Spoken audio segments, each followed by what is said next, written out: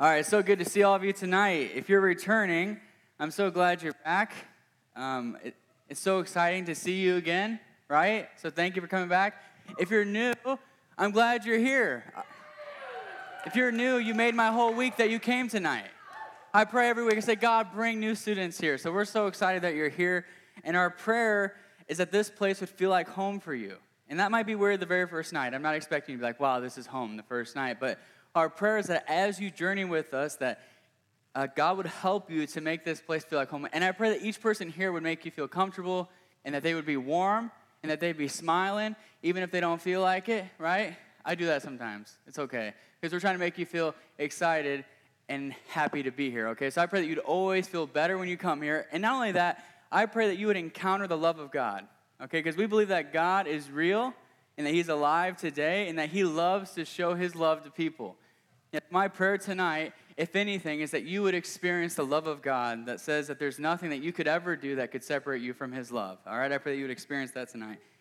If you didn't know, our team here leads the Chi Alpha here and then also at Upper Iowa University and Hawkeye Community College. And last week we launched on all three campuses and we saw 30 students give their hearts to Jesus. All right, can we praise God for that? That's amazing. That's why we do what we do. We want to lead people into relationship with Jesus Christ. That's why we exist. That's why we do this every week. And we love seeing people come to faith in Christ and seeing the relationship with God restored. If you hear a baby in the back, that's my baby. Don't mind her. But anyways, it's the primary reason we exist. We exist to help people come to know Jesus. But we don't want that to be the only reason we exist. We also want to help people grow into fully formed disciples of Jesus, okay? So disciple is just a fancy word that means to be a student of Jesus or to be like Jesus, or to grow into his likeness. So we want to help people not only come to faith in Jesus, but also become like Jesus, okay? And one of the things we've found over our years of doing campus ministry here is one of the primary ways we can help people become like Jesus is getting them into community, okay? Getting people with other Christians who both care about them and love them, but then also at the same time challenge them and push them to become the person that God's called them to be. It's this idea of being fully loved and at the same time being challenged to be all that God has called you to be. And that's why we have Tuesday night services every week. We do this every single week. We put on this whole service because we want you to come here and be encouraged, but then also be challenged to become the person that God's called you to be. But then also we have small groups every single week, and those are starting this week. And this whole sermon is trying to get you to go to small groups, okay? That's our whole purpose tonight because we believe that small groups are powerful. These small groups are just groups of 5 to 10 students where you share your life with each other. And our prayer is that in these small groups, you would both be fully known, okay, the bad stuff too, right? We're not putting on masks. We're not trying to act like we have it together, so fully known, but then at the same time, truly loved. And you can't find that in most places in the world. If you share too much of yourself, people won't love you anymore. So our prayer is that in small groups, you would be both fully known and truly loved. Okay, that's our heart's desire. And I realized the importance of small groups when I was a sophomore in college. I was here at the University of Northern Iowa, and Chi Alpha started having small groups, and I was asked to lead one of them. And that year, God just rocked my world through that small group. And we had our first small group on a late August day.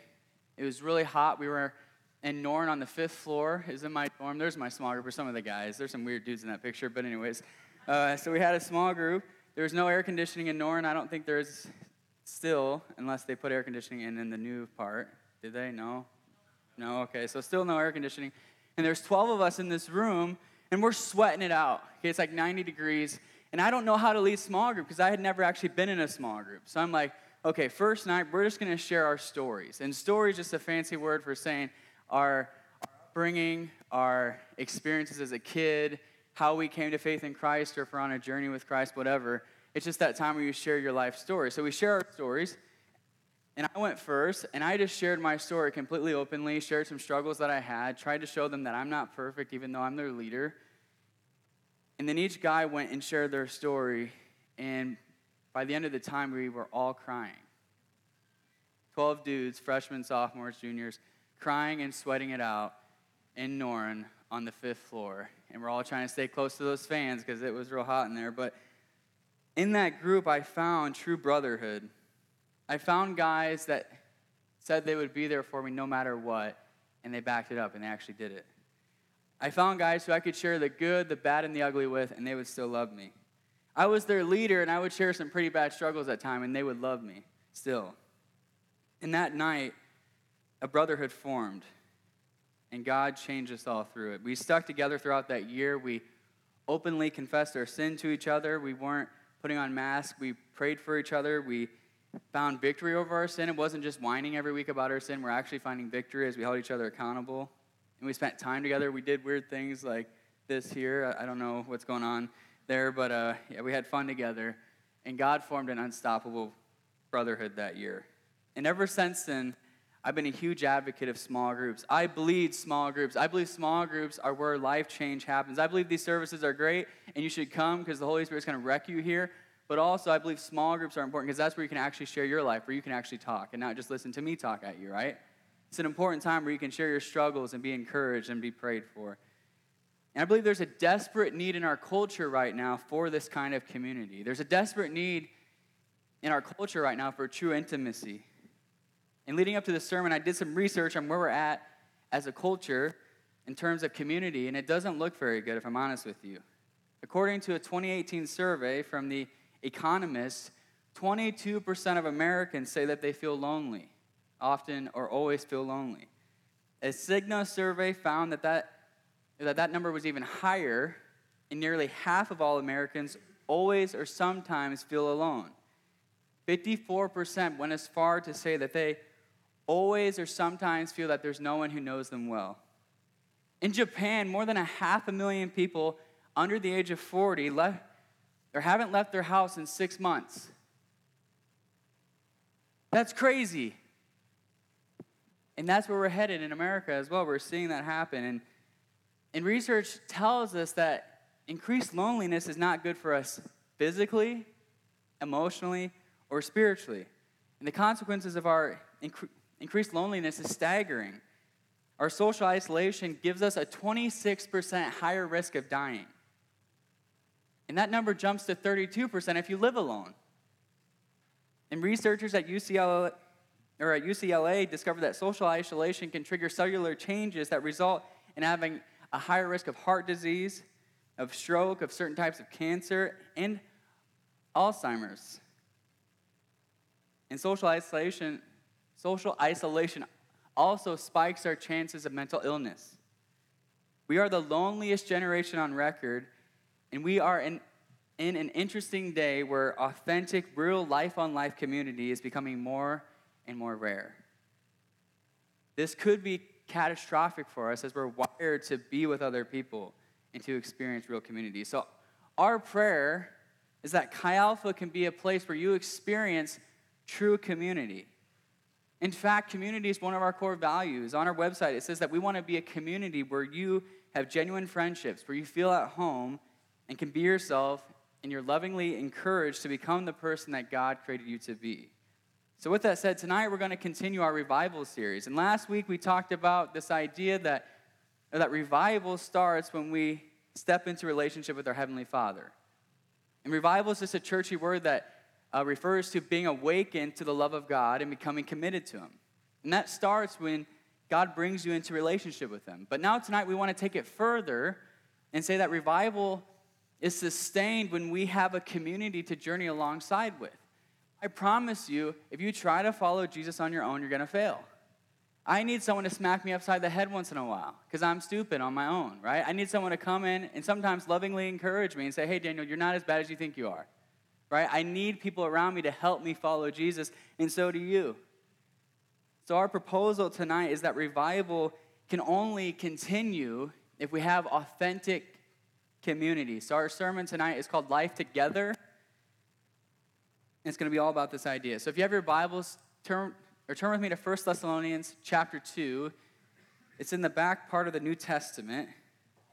So if you have your Bibles, it's like right here, okay? So this is where it's at. So really close to the back, okay? So turn there. You can look at the table of contents. No one's going to judge you, right? All right, so 1 Thessalonians was a letter written by the Apostle Paul to the church in Thessalonica. And Paul wrote much of the New Testament, and is considered to be the greatest missionary that the world has ever seen. And before Paul wrote this letter, he had already spent some time with this church in Thessalonica. And he had shared the gospel with them. He had helped them become a church. He helped establish that church. However, since Paul had left Thessalonica, they began to question Paul's motives and Paul's heart and his sincerity, because they were disappointed that he didn't come back to see them yet. Right? That happens sometimes. We get away from people and we start questioning them. We're like, oh, we haven't heard from them in a while. That must be a terrible, terrible person. Even though every time I'm around them, I feel better about myself. I feel encouraged. But now that they're gone, wow, I don't know. They might have bad motives. I do that sometimes. If I don't see people often enough, I wonder, wow, does that person really love me? And that's what the church at Thessalonica was doing to Paul. So Paul writes this letter, and in the first part of chapter 1, he defends himself. He says, hey, I'm the real deal. I love you guys. I helped start that church. You know, Paul got stoned and stuff when he tried starting this church. Like, this guy's legit, okay? He's saying, come on.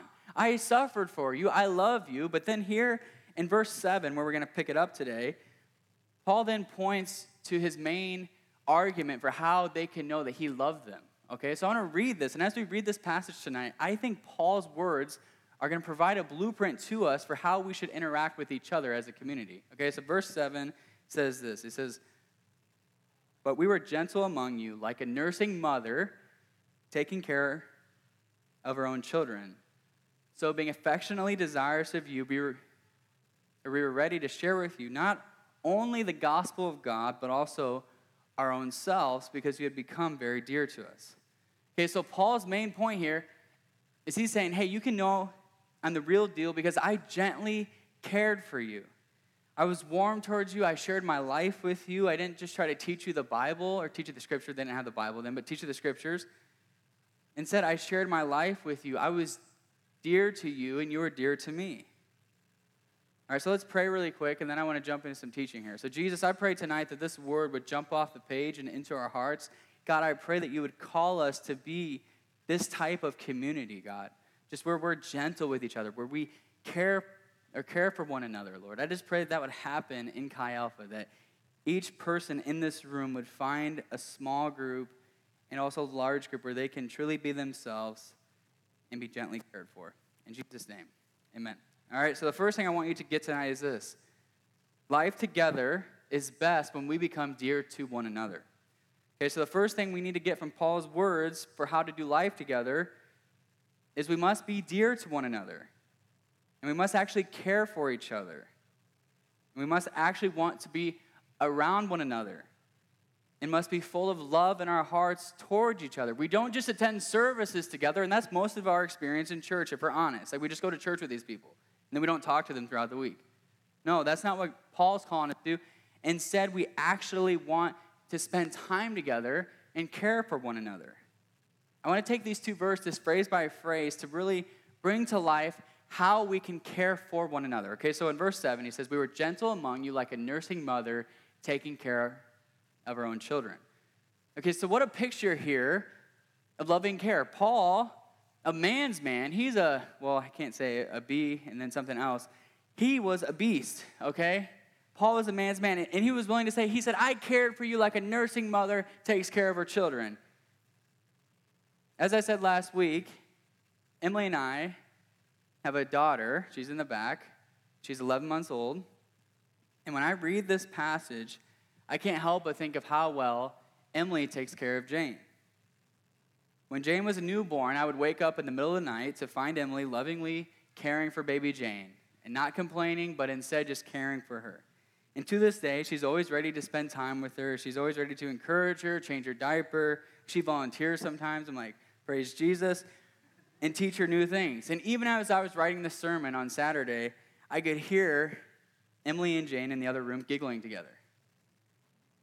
And this is what God calls us to as a community. It might sound weird to you, but this is what God calls us to have an Emily spirit for one another.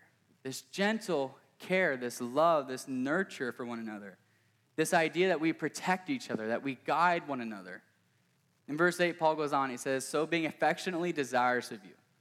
Okay, so it doesn't stop with just caring for one another, but it's also this idea of being affectionately desirous. Okay, so what does that word mean? That's what I think when I say that. What's that mean exactly? Well, the Greek language, which was the language that the New Testament was written in, the word for this is homoromi, and it means to desire, to long for. It's this idea of a longing of love. I believe God's calling us to have this longing for each other. So some of you have had a boyfriend or girlfriend, and when you first start dating, you're like, I'm longing for that boy. I'm longing for that girl. Those butterflies are going. You're like, I just want to spend time with her again. She's so much fun. I believe God calls us to have, not in a weird way, but that kind of desire for each other. Like, wow, I just want to hang out with Gavin Hopp because he's a stud muffin. No, not because of that, but because I love him, because he's my brother in Christ, and I want to encourage him, and I want him to encourage me.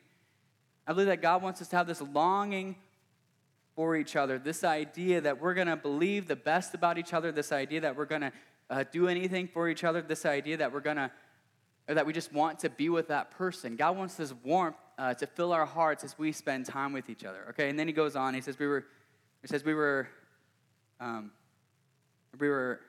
ready to share with you not only the gospel of God, but also our own selves, because you had become very dear to us. Okay, so the last thing I noticed about becoming dear to each other is we need to not just share biblical truth with each other. Like, yes, we're going to look at the Bible, and we're going to teach it to each other. We're going to do that. That's important. Okay, we're going to do that. I love this book. It's my favorite book in the whole world, and we're going to teach it all the time.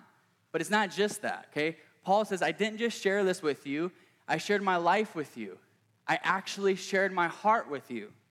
And God calls us to do that as a community. And that's why we have all of our Chi Alpha events. We have Tuesday nights and small groups and fall retreat, because we believe something powerful happens when we actually share life together, when we spend time together. So you have people or a person in your life who's very dear to you. Is there someone you can think of right now? Like maybe it's your mom, maybe it's your dad, or your sister, I don't know. I can think of a few people. I think of our team here at Chi Alpha, like that team is dear to me. I think of you, you're dear to me. I think of my wife, but there's someone else I think of. Pastor Jonathan, who started Chi Alpha here. He's someone who I would say is very dear to me. He pastors Crosspoint Church in Waverly, and I can't tell you how many times I've cried in that man's office. Or I've called him on the phone and shared a struggle. He called me right before we started Chi Alpha tonight, and I was sick last night. I was throwing up, so stay away from me. And he's like, man, are you okay? He's praying for me over the phone. Okay, this is someone who's very dear to me. There's so many times that I'll be sharing what I'm going through, and he'll just start crying because he loves me so much. And we're two grown men, all right? It's okay. We can cry together. I believe we all need these types of relationships. All right, so look around you right now. I'm being serious. Look around. All right. You know, make eye contact with that girl you want to ask out afterwards. That's okay. Just give him a wink. I have you do that not to be creepy, but I do that to say there's so many people in this room who really love Jesus, and they would love to be that person for you. They would cherish it. Like these small group leaders, they've been busting their booties the last couple of weeks trying to get people to come to their small group. I promise you, they would love to be dear to you and for you to be dear to them. Yeah, small group leaders are like, please come to my small group over here. But these relationships where people become dear to you are not formed overnight. You can't just be like, boom, I want this relationship, and for it to happen right away. It takes time. It takes time together. It takes intentionality of going to small group week after week after week, of spending time together, of going to Caribou and getting the biggest hot chocolate in the world and letting your small group leader pay for it. It's all right. You can do that to them. It's like $7. That's not very nice, but anyways, I'm getting on a tangent. All right, so a great way for you to find someone to be dear to you is to go to small group and to let that small group leader take you under their wing, okay? Because we appoint these people as small group leaders because we really believe that they have something to teach, and we believe that they love Jesus. So let them take you under their wing and pour into you. That's like their whole job. They don't get paid for it, but it's their job pretty much. It's like a minor here at UNI to be a Chi Alpha small group leader. So, take advantage of it and let them take you under their wing, okay? So verse 7 and 8 shows us that each of us need people to care for us. And we also need to care for others, right? God has called us into this. He's called us into this idea of authentically sharing life together and loving each other. All right, so it goes on, though. Paul goes on in verse 9. It's not just about being dear to each other. In verse 9, he says, for you remember, brothers, our labor and toil, and we work night and day that we might not be a burden to any of you. while we proclaim to you the gospel of God. And you are witnesses, and God also, how holy and righteous and blameless was our conduct towards you, believers. Okay, so the second thing is life together is best when we lay down our lives for each other. Some of you are like, I don't know what I'm getting into at this Kyle place. They're calling me to lay down my life for people I don't know. What is up with this place? Paul, I'm laughing at my own joke. You know that's bad when you're laughing at your joke. Okay, nobody laughed. All right, so, like I said, I was up all night last night, so give me some grace, all right? So, yeah, praise the Lord. All right, so Paul doesn't only model caring for each other, he also models the gritty part of doing community well, and that's the part where you sacrifice for your friends, where you give it all for them, where you do hard things for others. In verse 9, he talks about his labor and his toil, how he worked night and day, that he wouldn't be a burden to them. So what does Paul mean by this? What Paul is referring to here is he did not take any money for his ministry. It's actually a very biblical thing for ministers to get paid by the people that they're ministering to because they're doing it full time and they need to be able to pay their bills. They're not supposed to get rich. Okay, if they're driving a Lamborghini, maybe ask some questions, but they're supposed to have their bills paid for. And these shoes are like $8, okay? So, don't judge the shoes, all right? I know there's like preacher shoes account, but anyways, it's a biblical thing, all right? But Paul didn't take an income from them. Instead, he made tents on the side. All right, so Paul's this beast of an apostle, this beast of a missionary, planting churches all over the place, and on the side, he's making tents, all right? It's crazy, all right? That's how much he loved people, and he wanted to sacrifice for them. So he's saying, hey, I went above and beyond for you. I really sacrificed for you. Okay, and then in verse 10, he says, your witnesses how holy and righteous our conduct was towards you. So Paul didn't just sacrifice for them by doing the work on the side. He also sacrificed by really trying to be Jesus for them. Okay, I'm sure they ticked him off at times. I'm sure they sinned against Paul at times. But he said, we were holy and blameless in our conduct towards you. So Paul did his best to treat them in the way that Jesus would want us to treat each other. Paul was holy and loving towards them. So we're called to do this as well. We're called to be Jesus to one another. We're called to not retaliate when people hurt us. If you dive deep enough in community, I promise someone will hurt you at some point because we're human beings, right? It just happens, all right? But the question is, what are you going to do when people hurt you? Are you going to retaliate and say, all right, that person kicked me, I'm kicking them back, oh yeah? Or are you going to turn the other cheek like Jesus called us to, right? Paul said, I was holy and blameless towards you. I loved you like Jesus loves us. All right, so 1 John 3:16, Jesus said this. He said, by this we know love, that he laid down, or Jesus didn't say this, the Apostle John said this about Jesus. By this we know love, that he laid down his life for us, and we ought to lay down our lives for the brothers. Okay, so someone I think of when I think of this idea of sacrificing and loving people is Avery Schottler. Can you raise your hand, Avery? I'm putting you on the spot. Okay, Avery, if you ever need anything fixed or anything done for you at all, Avery will do it. Okay, don't bombard him after this, like, hey, fix my car. But I'm just saying, this guy loves people so well. He sacrifices all the time. He helped me stain my deck this summer for free. I fed him a hot dog or something, but pretty much for free. And he didn't ask for anything. And it's because he loves people, because he's willing to sacrifice for his friends. And I pray that I could be more like Avery. I'm not trying to put him on the spot. He's going to kick me after this. But I'm just saying, be like him in that way. Okay, so watch how he does that and say, okay, I want to be like Avery and go out and sacrifice for my fellow Kylefians. All right, is that what we say, Kylefians? It's going to start now. All right, so anyways. All right, so this is what God calls us to. God calls us to do hard things for each other, to be that friend who you can call in the middle of the night, to pray for each other even when we don't feel like it, to go out of our way for each other, to go to small group even when you don't want to. Okay, because small group is not just for you. It's not just for you to receive, but there's something that you might bring to that small group discussion that's going to encourage another small group person. It's not just important for the small group leader to be there. I believe all of us have stuff to bring to the table. And if you're not there, you're robbing someone else of a blessing because you bring a unique blessing to that circle. All right, so that can be a way of sacrificing, of going to small group even when you don't want to. And I'll be honest with you guys, there's sometimes as leading small group, I didn't want to go. I'm just going to be honest, right? It's not always fun. But I believe that there's something important that happens there and that we need to commit to this community, all right? So, and when we do this, when we love each other, I believe the world is going to be compelled.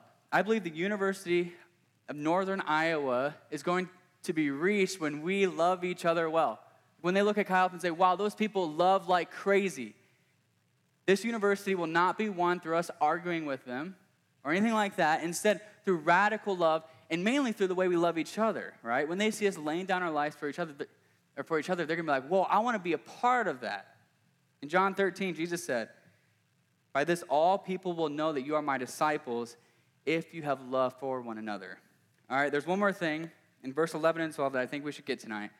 Paul says, for you know how like a father with his children, we exhorted each one of you and encouraged you and charged you to walk in a manner worthy of God who calls you into his own kingdom and glory. Okay, last thing tonight is this. Life together is best when we call each other higher. Our life together is best when we call each other up and into the potential that God has for us. Paul concludes his thoughts by pointing to the fact that he wasn't only a mother, like he wasn't only nursing them, but he was also a father to them. In verse 12, he says that he exhorted them, encouraged them, and charged them. I want to take 2 seconds here and unpack each of these words. The first one's exhort. So what does it mean to exhort someone? It's one of those words where I know what it means, but I can't explain it. So I'm going to try my best. Okay, so exhort is this idea of calling on someone. It carries this idea of warning someone, of strengthening or comforting or instructing. It's a really multifaceted word. It's kind of this idea of charting a course forward for someone else and showing them the way that they should go. This word is a great example of what a good father does for his children. A father is called to show his children how to live. For us, in the context of this community, it looks like instructing each other from the Word of God, of warning one another about the traps of sin, and challenging each other. It's this idea of guiding one another. Okay, so verse 12, it says, and encouraged you. Okay, so the Greek word for encourage here suggests that we should calm each other down and counsel each other. So it's not only taking the role of a father and correcting and challenging one another, but it's also in comforting and calming each other down. I think of when a little kid tries to ride his bike or her bike, and they fall and they scrape their knee. The father comes up and says, hey, you all right, sonny boy? They say, yeah, I'm doing okay, daddy. No, I don't know. Sorry, I'm really tired. But anyways, the father picks up the kid, puts a Band-Aid on, and says, hey, I got your back, buddy. I got your back. I'm here for you. It's okay, daddy's here. It's this idea that when we struggle in this room, and you're going to struggle, right? Like the Christian life is not easy. You're going to struggle at times. And when we miss the mark, we need to be there for each other, to pick each other up, comfort one another, calm each other down. I can't tell you how many times when I was in college and even, lately when I've struggled with sin, and I just think, wow, I'm just so messed up. And I got an older brother in the faith who I can call, and they encourage me in that moment and say, Daniel, you're not really that messed up. It's okay, buddy. And Jesus still loves you. And how that just brings this warmth to my soul in that moment. I'm telling you, you're going to need people who encourage you when you mess up, because you're going to mess up. And you're going to need some fathers who look you in the eyes and say, I love you, like despite anything you've ever done. People who can be Jesus to you and model the Heavenly Father's love towards you. Because some of us don't have very good dads either, right? And we don't have good experience with a father figure really loving us. So I believe that people in this room can be that type of figure in those moments. I'm not saying that you're supposed to go find someone who's the same grade as you and say, hey, Dad. I'm just saying find someone who can function in that role at times for you. All right? Here's one more thing Paul says. He says, and charge you to walk in a manner worthy of God who calls you into his own kingdom and glory. So this idea of charging one another to walk in a manner worthy of God suggests a stern, bold call to be who God has called you to be. It carries this idea of challenging each other to rise up higher. I believe sometimes we live in a culture where it's like, it's okay, just stay the same. No, God calls us in this room to call each other up and say, you can be more. I believe you can get victory over that sin. I believe you don't have to give in to the rage that's in your heart. I believe that you can forgive that person. God is calling us to charge each other once in a while. I'm not saying charge and run at each other. I'm saying, get up, come on. God's got more for you. earlier I shared about Jonathan, my friend and my former pastor. And he comforts me so much, but also he challenges the heck out of me sometimes. And it stings. I just don't want him to challenge me sometimes. But I remember back when I started dating Emily. Okay, I was a freshman. It's full of butterflies in my heart. I was affectionately desirous of her. He pulled me aside that first week. He said, Daniel, you need to have this boundary and this boundary and this boundary so you can honor her in purity. I'm thinking, I don't want any of those boundaries. I want to make out with her. I'm being honest, that's what I wanted to do, right? And probably more at the time. But Jonathan was saying, hey, buddy, you need to set these boundaries if you want to honor her well. And I was mad at him in the moment, I'll be honest with you. And I didn't keep his boundaries, and I screwed up big time, if I'm honest with you. I'll talk more about that in February during the dating series, so if you stick around that long, you can hear about it. But the point is, I didn't want to hear it, but I needed to hear it. And sometimes we need people who will get in our face and say things we don't want to hear. And I wish to God that I would have listened to him and been humble and said, yeah, Jonathan, you're probably smarter than me. You're 32 and I'm 18. You probably know what you're talking about. But instead, I thought I knew everything. I'm probably still dealing with that now, right? But so over the last 8 years, though, every time I've drifted off the mark into sin, I've always had him there and other friends that challenge me and speak truth to me, even when it stings. But it's okay to have that, right? We've been trained to think, oh, if it stings, it's not good. But sometimes we need that sting. We need that challenge. We need that rebuke. God calls us to speak truth in love to one another, okay? All right, so we don't just need gentle, mother-like figures in our lives. We also need fathers in our lives who are going to chart a course forward, who are going to challenge us to step into God's plan for our lives. And we need people who we can confess sin to, and after being encouraged, or just like a mother would, and loved and told that it's okay, at the same time will challenge us and say, okay, now it's time to walk away from that and to take better steps in the future, right? We need those father figures. We need people also who actually know the Bible better than we do and who we can go to and ask questions to. This idea of a figure in our life who has wisdom, who we can go to and say, hey, can you teach me what this means here? I don't quite understand this. We desperately need both the mother-type figures and the father-type figures who can push us to become the sons and daughters that God has called us to be. All right, so the main idea tonight is this. Revival is sustained by pursuing God with others. Okay, so it starts when you come into relationship with the Father, but it's only sustained when you actually jump into community. It's only sustained when you have a mother-type figure in your life, when you have a father-type figure, when you have people who lay down their lives for you. Spiritual growth or spiritual revival can only be sustained if you have people in your life who love Jesus, who know the real you, bad stuff and all. Okay, leave the mask at the door. I don't really care about that. Like people who really know you and your struggles. And then also can consistently care for you and challenge you at the same time. So Paul gives us here the blueprint of how we do this, of how we continue to grow spiritually in the context of community. And I think it's so important that as you jump into this journey with community and with Jesus, that you just use this as a guide to guide you through your journey in college. So tonight I want to challenge you to find a mother-type figure who can love you and care for you. And that could be a dude as well, okay? I'm pretty motherly at times. Maybe not, but I try. Someone who can be affectionately desirous of you. You have those people in your life who when you see them, your heart just warms. If you don't, you need to find those people because it's an amazing feeling. When you walk in a room, you see someone who you're affectionately desirous of, and your heart just begins to burst because you love that person so much, because you know that person, because you know the real them, and you walk through life together. I pray that each of us would have a mother-type figure and that each of us could be a mother to someone else. I believe you also need a father-type figure who can challenge you and tell you the things that you don't want to hear, and someone who can set a good example for you and call you up higher. Because I'm telling you guys, you all have so much potential.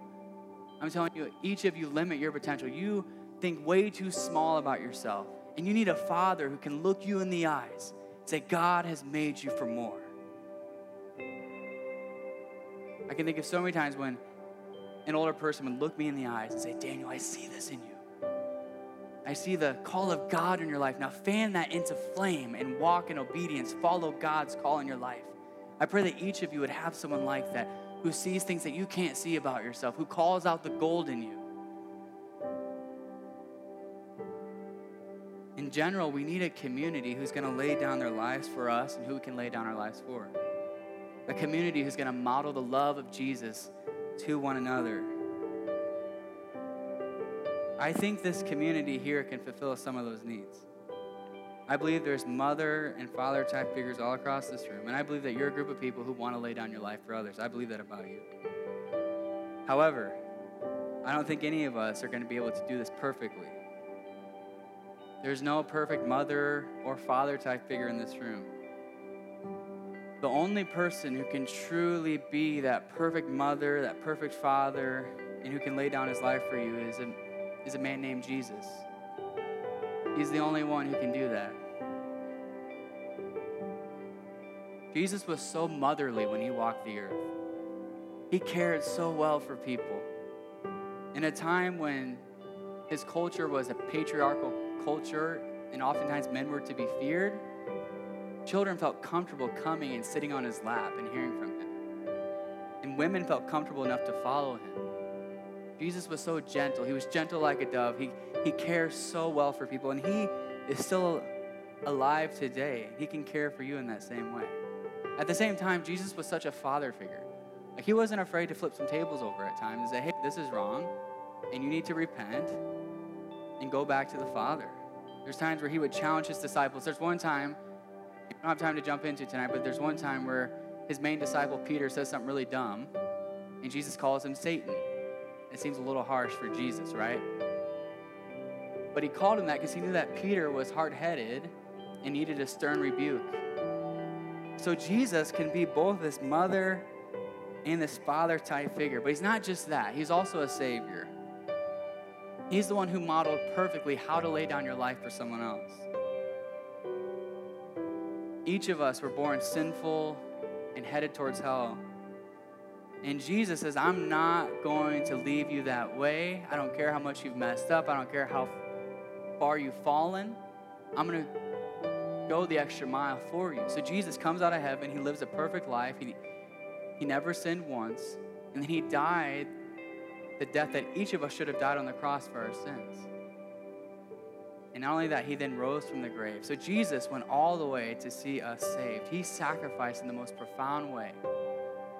And relationship with this Jesus is available to each one of us. So if you haven't put your faith in Jesus, I pray that you would do that tonight. I pray that you would find the perfect mom, the perfect dad, and the one who will lay down his life for you all in one. I'm praying for that.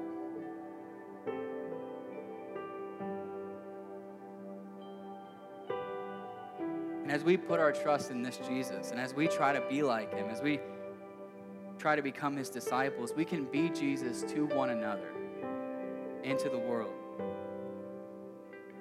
We can follow the way of Jesus in the fact that he was so tender and caring. Some of you guys are like, I can't do that. Some of you girls are like, I can't do that. But as you get to know Jesus, his tenderness begins to be implanted in your heart, and you're more tender than you ever thought you could be. At the same time, as we journey with this Jesus, we're going to become more fatherly toward each other and be willing to say hard things. Some of us love to be liked. We never want to challenge anybody. But as we see Jesus and we get close to him, we're going to be willing to say hard things because we want our friends to become the people that God has called them to be. And also, we're going to model what Jesus did on the cross to this world as we lay down our lives for each other. All right, can you guys stand with me tonight? I'm going to ask you to do something tonight. I want to ask you right here, right now. We're in week 2 of the semester. You just met some of us like a week ago, and it can be kind of scary. But I want to ask you to make community a priority in your life. And I hope it'd be this community, but any Christian community. I just want to challenge you tonight to make community a priority. Can we do our best to be here every week, even when we're busy, even when we got that test coming up? Can we make a commitment to gather together every single week so we can encourage and challenge and strengthen each other? And can we make a commitment to small groups? I just want to challenge us to do that tonight. I believe if we do that, if we commit to community, I'm telling you, God is going to change this campus. God always loves to use groups of people to change a campus. Not one individual, but a group of people locked arm in arm together. All right, so let's pray for that tonight. If you would bow your heads and close your eyes, I want to ask you 2 questions. The first one is this. If you're in this room, and I shared a little bit about what Jesus did for us on the cross, and if as I shared that, you're thinking, I'm not in relationship with Jesus right now. Or you're thinking, hey, I once was, but I've walked away from it. And if you want to make a commitment tonight to follow Jesus and to walk in relationship with him, I want to give you an opportunity to do that. We do that every single week here at Chi Alpha because we believe that God wants to call sons and daughters home. All right, so if you want to put your faith in Jesus and begin to walk in relationship with him, I'm going to count to 3, and when I do, I want you to slip up your hands. It's just between you and God. It's just a signal, because in Romans 10, it says, if we confess with our mouths that Jesus is Lord and believe in our hearts that God raised him from the dead, then we'll be saved. So in Chi Alpha, the way we do that, the way we confess with our mouths, the way we believe in our heart, it's just by raising our hand to heaven. So I'm going to count to 3, and then I want you to slip up your hands. 1, 2, 3. All across this room. I see that hand. I see that hand. I see that hand. There's tons of hands going up right now. Keep them up. I'm going to pray as you have your hands up. Jesus, I pray right now that you would see our desire to follow you. Jesus, I pray that each and every student and staff member and any person in this room would have a relationship with you tonight. God, I pray that you would forgive us of our sins, that you would come in and give us a fresh start, God. Tonight we confess with our mouths that you're Lord, and we believe in our hearts that you were raised from the dead. And we thank you that you'll be faithful to save us as we believe in you. In Jesus' name, amen. All right, second question tonight. You keep your heads, well, actually keep your eyes open. This one's not too crazy. If you want to make a commitment to community tonight, I want you to get real crazy and put up both hands to heaven, saying, Jesus, I want to be a part of community this year. I don't want to go it alone. I don't want to try to do things on my own. Instead, I want to commit to community. I'm going to jump into small groups. I'm going to have a community of believers who can jump or come around me and encourage me. So Jesus, tonight, we just pray that you would help us to be the community that you've called us to be. I pray that every single person in this room would have someone who gently cares for them. I pray that every single person in this room would have a father-type figure who can challenge them into the things of God. God, I pray that each of us, as we journey together, would realize our potential as sons and daughters of God. Father, we love you. We thank you for everything you did tonight. In Jesus' name,